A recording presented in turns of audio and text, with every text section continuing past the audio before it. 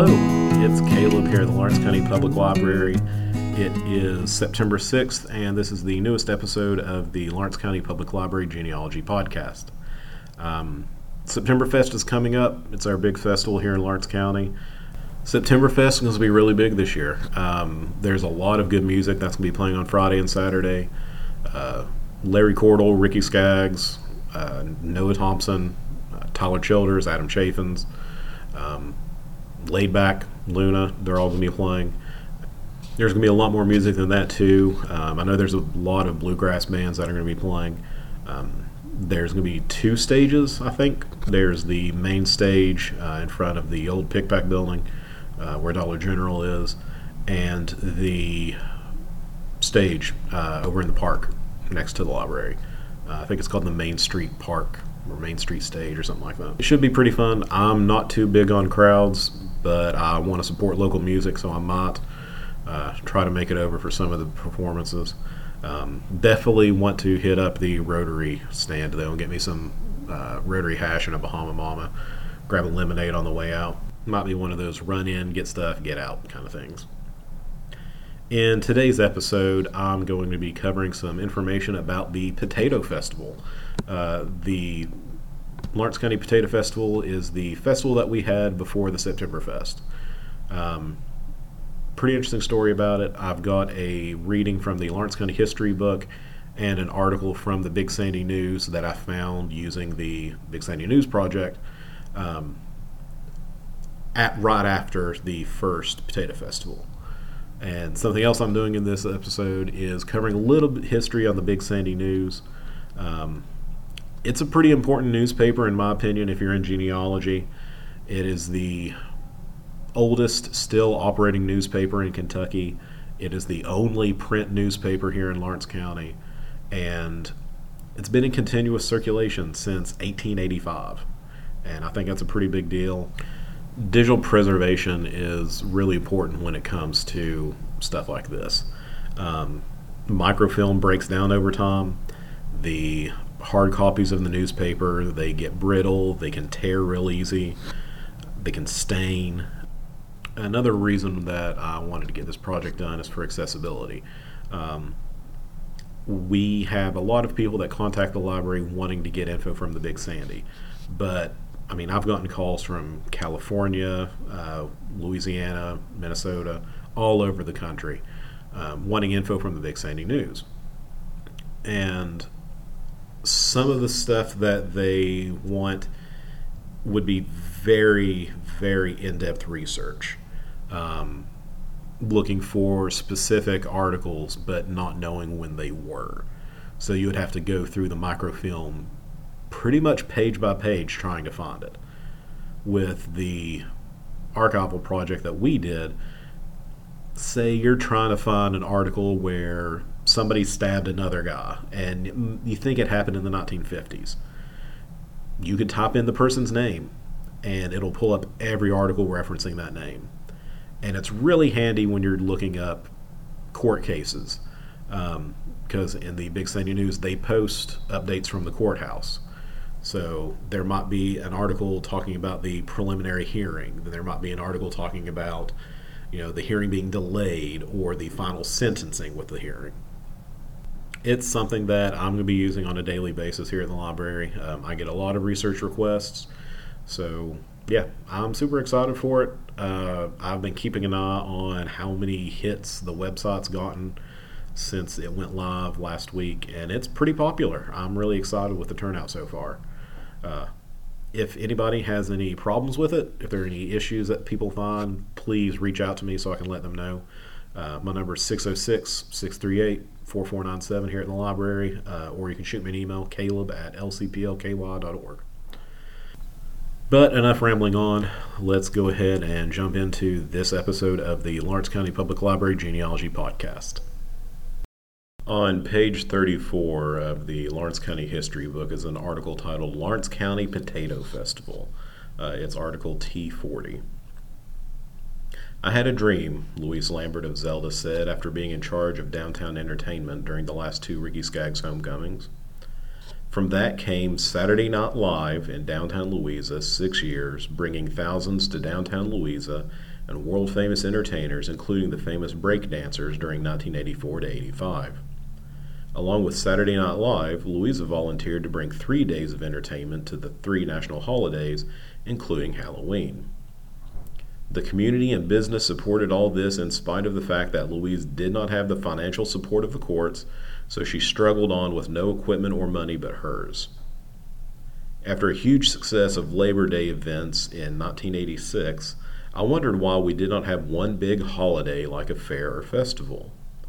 I met Roseanne Burchett of the Big Sandy News and was telling her of my desire and dream, but I did not have a name. Roseanne suggested calling it the Potato Festival, and I said, why not? I took my dream to fiscal court November of 1986, and without much excitement they agreed to appoint me director 1 year. Then I went to Louisa City Council and told them of my dream. With a lot of jokes and laughs, the city appointed me director for 1 year, and off I went. My committee was appointed, slogan contest held, registered the Potato Festival downstate with the recreation and festival committees, stating the third weekend in September for 3 days on each year.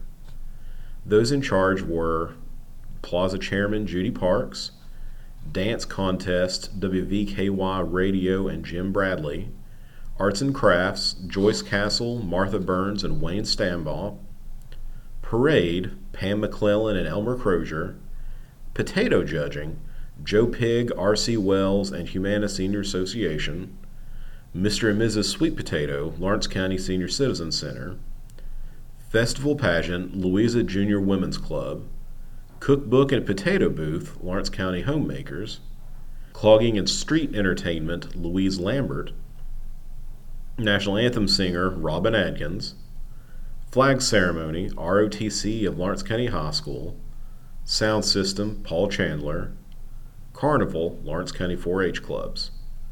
The first Lawrence County Potato Festival was held September 17th, 18th, and 19th of 1987 with great success. Louise returned to fiscal court in November 1987 and City Council to be appointed as director 2 years, and the City Council would only approve if I make Dr. Mark Kingston chairman of the board of the festival in 1988, and I agreed. Planning began for September 16th, 17th, and 18th, 1988 to make it bigger. We added 4-H Pet Show and Judge Contest, Rebecca Club Potato Breakfast, Methodist Church Spaghetti Dinner, largest 1-hour downtown parade, return of Melody Walters, WOWK Channel 13 TV Weather Girl as Grand Marshal, double booth reservations from 5 states, and thousands of visitors as far away as Hawaii and California. Following the second annual Lawrence County Potato Festival in 1988, being appointed director for 1989 also, City Council held a meeting to do away with the position of director, and fiscal court agreed with the city, so January of 1989, I chose not to participate in the Lawrence County Potato Festival anymore. The Lawrence County Annual Potato Festival was designed to bring a once-a-year fun family get-together, community and county fundraiser, and make my county as famous and well-known as possible. And we was all raised on taters, and it was as down as earth as we could ever be, and a fine festival name. The third weekend in each month was free to area festivals, so I chose the third weekend in September for the festival. But mostly, it was my love for my county and its people and wanting to bring happiness to all. This was my dream. And the article was by Louise Lambert. I used the library's new Big Sandy News digital collection when I was doing research for this podcast, and I found an article from September 23rd, 1987 in the Big Sandy News on page 6. First Lawrence County Potato Festival, although dampened by rain, attracts an estimated 1,500 for 2 days. With more than 1,500 registered in attendance at the first Lawrence County Potato Festival, it is considered by its director as a success. Plans for the event were formed in early September of 1986, the first weekend after Labor Day. The festival is the brainchild of Mrs. Louise Lambert, infamous for Saturday Night Live and weekend holiday entertainment in front of the courthouse. She felt that Lawrence County should have a fair or event just like Johnson County's Apple Festival or the Sorghum Festival in Morgan County. At the initial meeting, the name Potato Festival was suggested by Roseanne Burchett and adopted. Other members of the committee were Howard Sheepy Queen and Farrell Sturgill, executive members, and general committee members Jenny Thompson, Judy Parks, and Jerry Hazlett. The festival ended with financial troubles. Only about 60 attended the Saturday evening concert of the Gary Stewart Quintet, which cost $500, but only proceeds of $191 were realized. Even though Saturday was marred by showers, there was a large, enthusiastic crowd in downtown Louisa all day Saturday. There were taters for sale in 50-pound bags on the corner, stuffed tater buckets under a craft tent, and competition taters at Wellman Hardware. Jerry Hazlett, the street corner potato salesman, said it was a bad year for potato crops, leaning on his truck. The bed was heaped with sacks of potatoes, onions, and jars of honey from his farm. There wasn't enough rain, and when it did rain, it rained too much. I harvested 500 or 600 pounds of potatoes this year. I usually raise a half ton. The other major hazard for potato crops is the potato bug. There are hard shell and soft shell varieties, he said. One of the best ways to control potato bugs is geese, Hazlett is quoted by the Daily Independent. They do the same with strawberries. They'll eat the bugs and they won't touch the berries. Pest control isn't much trouble for commercial growers, but it's a problem for small farmers. We can't afford the equipment. His crop sells fast, he said, though he doesn't market them commercially. People come to me to buy. Word gets around that I have them. Potatoes you can eat every day and not get tired of them. It's been said there are 56 ways you can fix them. You can make potato candy, potato pie. It's the starch in them that makes potatoes so versatile, he said. His favorite ways to eat them are boiled or baked. At 3 p.m., potato experts Joe Pigg, a retired Kentucky Power Company employee, Joe Jarrell, retired Lawrence County agricultural expert, Russell Wells, retired with the Agriculture Stabilization and Conservation Service, and farmer Marvin Roberts were in the Wellman Hardware store expecting and weighing the 26 entries in the potato contest. Their job was to judge the largest, smallest, and most unusual potatoes on the counter. The largest and smallest entries were easy to pick. The judges decided to award trophies in 2 categories for the largest potatoes. The winners were Ray Dowden for a 63.5-ounce sweet potato and Pritchard Hazlett for a 1-pound 9-ounce Irish potato. Elmer Ray Wilson won prizes for the smallest potato, one about the size of a raindrop, and most unusual, a cat-faced potato he discovered while digging in his patch on Shirt-tail Fork of the Little Blank Creek.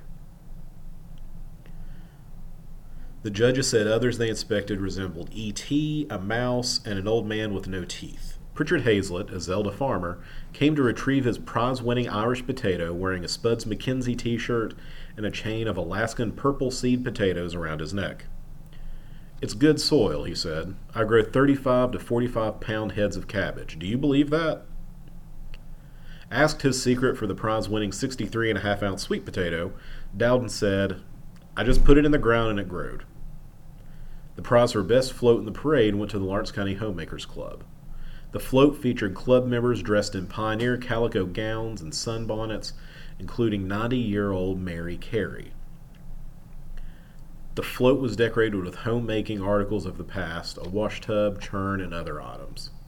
Ruby Hart of Louisa said each of the 9 homemakers clubs in Lawrence County contributed squares to a Kentucky quilt displayed under their tent. The quilt was decorated with Kentucky memorabilia, including a log cabin, state and county maps, coal, tobacco, apples, a cardinal, the University of Kentucky, and other state remembrances. The Inez country stompers in pink flounced skirts and ruffled blouses clog-stepped to hoedown music across Main Street. A country music band also performed, and there were recognitions for the oldest festival goers, 94, the youngest, 6 months, and most traveled, from Kincaid, Wyoming. There were candies, pastries, and crafts of all kinds, children's games and carnival rides. Saturday night at the Lawrence County High School, there was a 50s through the 80s concert. The festival ended Sunday with a horse show. A prime mover in the festival was the 3rd grade at Louisa Elementary School, which organized a pot of gold contest, games, and other fundraisers for their class, said Lana Pritchard, their teacher. There were also concession stands manned by civic organizations and service organization displays. The Army National Guard had a display of camouflage painted tanks and weapons. The idea for the festival originated with Louise Lambert of Catlettsburg, Mrs. Hart said. They had an apple festival, an onion festival, but nobody had a potato festival, she said.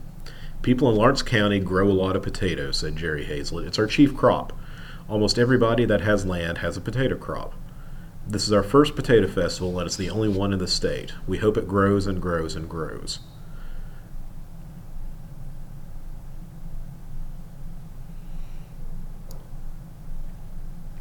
A sore point with several downtown merchants was relocation of the carnival from behind Hex to Madison Street, former site of Pack.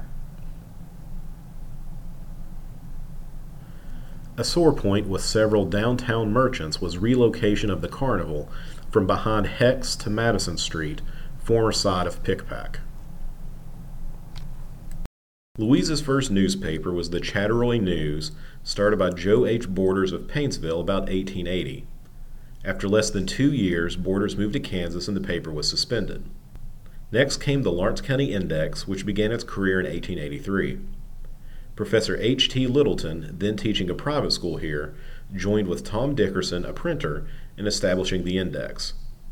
Later, Colonel W.O. Johnson in the U.S. Army bought Dickerson's interest.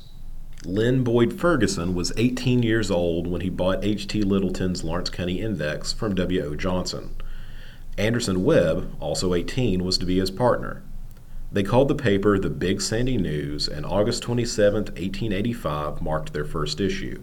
Printed in the Lawrence County seat of Louisa, the 4-page weekly carried the slogan, Aut inveniam viam, aut faciam, or either find a way or make one. The News was a sprightly Democratic paper that reached deep into Kentucky's eastern mountain coal fields along the Big Sandy and Tug River valleys. Coverage also included adjacent Wayne County, West Virginia. Ferguson, son of Judge Colonel Milton Jemison Ferguson, was an outspoken Democrat and wealthy enough to finance the Big Sandy News, but not for long. After only 4 issues, Webb failed, for some cause unknown to me, Ferguson, to buy 1/2 interest, as he had agreed. By September 17th, Ferguson had sold that half interest instead to 16-year-old Milton Forrest Conley.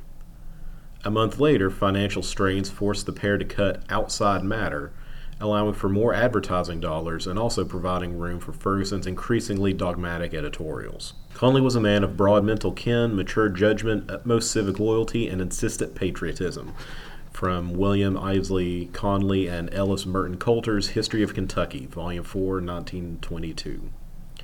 Conley was Louisa's postmaster from 1893 to 1897, and in 1904 he helped organize the Louisa National Bank, in which he served as director and cashier until 1934.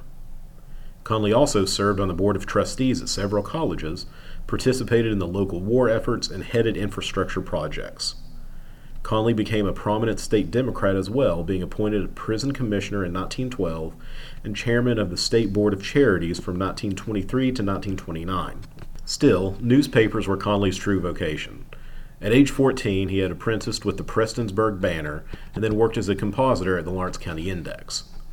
Conley paid for his share of the news in only 18 months, and by June 2, 1887, he had bought Ferguson's share too. He was only 18 years old. Ferguson declared, "I hate this day," but asked his liberal friends to throw their support behind Conley. They obliged, and under Conley's direction, the Big Sandy News became one of Kentucky's most respected broadsides. In 1904, it was Kentucky's first newspaper to use a linotype machine, and in 1922, it was voted best country newspaper by the Kentucky Press Association, an organization in which Conley was also deeply involved. From 1901 to 1902, Conley held half ownership of the Ashland Daily Independent, which he also edited. In 1929, Conley bought the Republican rival, the Lawrence County Recorder, and merged it with the News to become the Big Sandy News Recorder. On this occasion, he handed the reins of management to his editor, Earl W. Kenner, Sr., who had started his career at age 17 with the Lawrence County Recorder. In 1935, after 50 years in the newspaper business, Conley sold the News to the Big Sandy Publishing Company, of which Kenner was a shareholder. The paper was renamed the Big Sandy News and the Lawrence County Recorder. In 1944, Kenner left to buy the Licking Valley Courier in West Liberty, and by 1974, the Big Sandy Publishing Company returned the paper to its original moniker, Big Sandy News, which is still in print today. As newspapers proliferated at the turn of the 20th century, the news limited its coverage to Lawrence County. That trend was reversed after 2001 when Big Sandy Publishing acquired the Martin County Sun. Concurrently, the news began to publish bi-weekly, adding bureaus in Painesville and Prestonsburg. Circulation grew almost overnight. In 2008, the paper was sold to WCM Investments, which, in 2009, returned the news to a weekly format, asserting that it was the most widely circulated non-daily in Kentucky, covering Lawrence, Johnson, Martin, Floyd, and Magoffin counties in eastern Kentucky. Something we've done here at the library this summer is work with a company called Advantage Archives, and they have digitized our collection of the Big Sandy News. Our microfilm goes back to 1885, and it went all the way up through 2008. And from 2008 until current, we have it in hard copy. So what we did, we sent off part of the microfilm collection because the Library of Congress, the Chronicling America Project, already covers 1885 through 1922. So to be fiscally responsible, we didn't want to digitize that because it was already done. Since the early years of the Big Sandy News on microfilm have multiple years on microfilm reels, we started by sending off the 1920 microfilm all the way up through 2008. And we also sent Advantage our hard copies, like the actual physical newspapers that we had from 2008 and up until current. And what we did, they digitized the microfilm so you can browse it on a website that is on our website, like a link to it. And they converted the hard copies over to microfilm, then onto digital. We did both microfilm and digital for this because there are some people that prefer to use microfilm when they do research. By using the digital version, you're able to type in a name and search and find every article that has that name in it. So if you're doing genealogy research, it's a huge help. If you are doing research for a podcast like I am, you can go to this website, you can change the setting to exact phrase, type in Potato Festival, and it pulls up every article in the Big Sandy that has the phrase Potato Festival in it. Super handy, super easy to use, very, very helpful if you are doing research. The long-term plan for this is to digitize our hard copies after the end of the year from here on out. So when 2022 wraps up in January of 2023, I'll box up the hard copies that we have from May 18th, I think, 2022 up until the end of December, and send those off to Advantage to get them converted to microfilm and digital. Then from then on out, in January of 2024, I'll get the 2023 papers ready and send it off to them. This is a project I've wanted to do here at the library since I started here. I did the Lawrence County Yearbook project with a different company, but they are the ones that first told me about being able to convert microfilm over to digital and being able to search with it. I had reached out to the same company, OCI, to see if they were still doing that project, and they have stopped all digitizing at this moment. There is another company that I had done some research on called Advantage Archive. That's who we ended up going with. They were very, very helpful, very quick to respond, really quick turnaround for this entire project. We sent the hard copies and the microfilm about mid-May, and September 1st we were able to go live with the project. Hopefully you get a chance to use it. I will probably be using it on a daily basis. It's going to make genealogy research a lot easier, and it's really helpful if you just want to find old issues of the Big Sandy News. I had a friend that was talking about how he was on the front page of the Big Sandy News wearing a T-shirt that probably shouldn't have been on the front page of the Big Sandy News, and he was able to find that article and that picture just by typing in his name. I think it'll be a big help for the county. I'm going to reach out to some history teachers here in Lawrence County and see if they would like a little, walkthrough on how to use it so they could use it in their classroom if they want. I've already seen a handful of articles pop up on Facebook that people have found and clipped. I'm pretty happy with how the turnout is so far. And that's all I've got. Hopefully you learned some stuff in this episode. Hopefully you learned about the festival before the Septemberfest, the Lawrence County Potato Festival, and a little bit of history on the Big Sandy News and why it's so important to Lawrence County. If anybody has any questions or genealogy questions or just general questions, feel free to reach out to me at the library. Number is 606-638-4497, or you can shoot me an email, caleb@lcplky.org. Until next time, have a good one.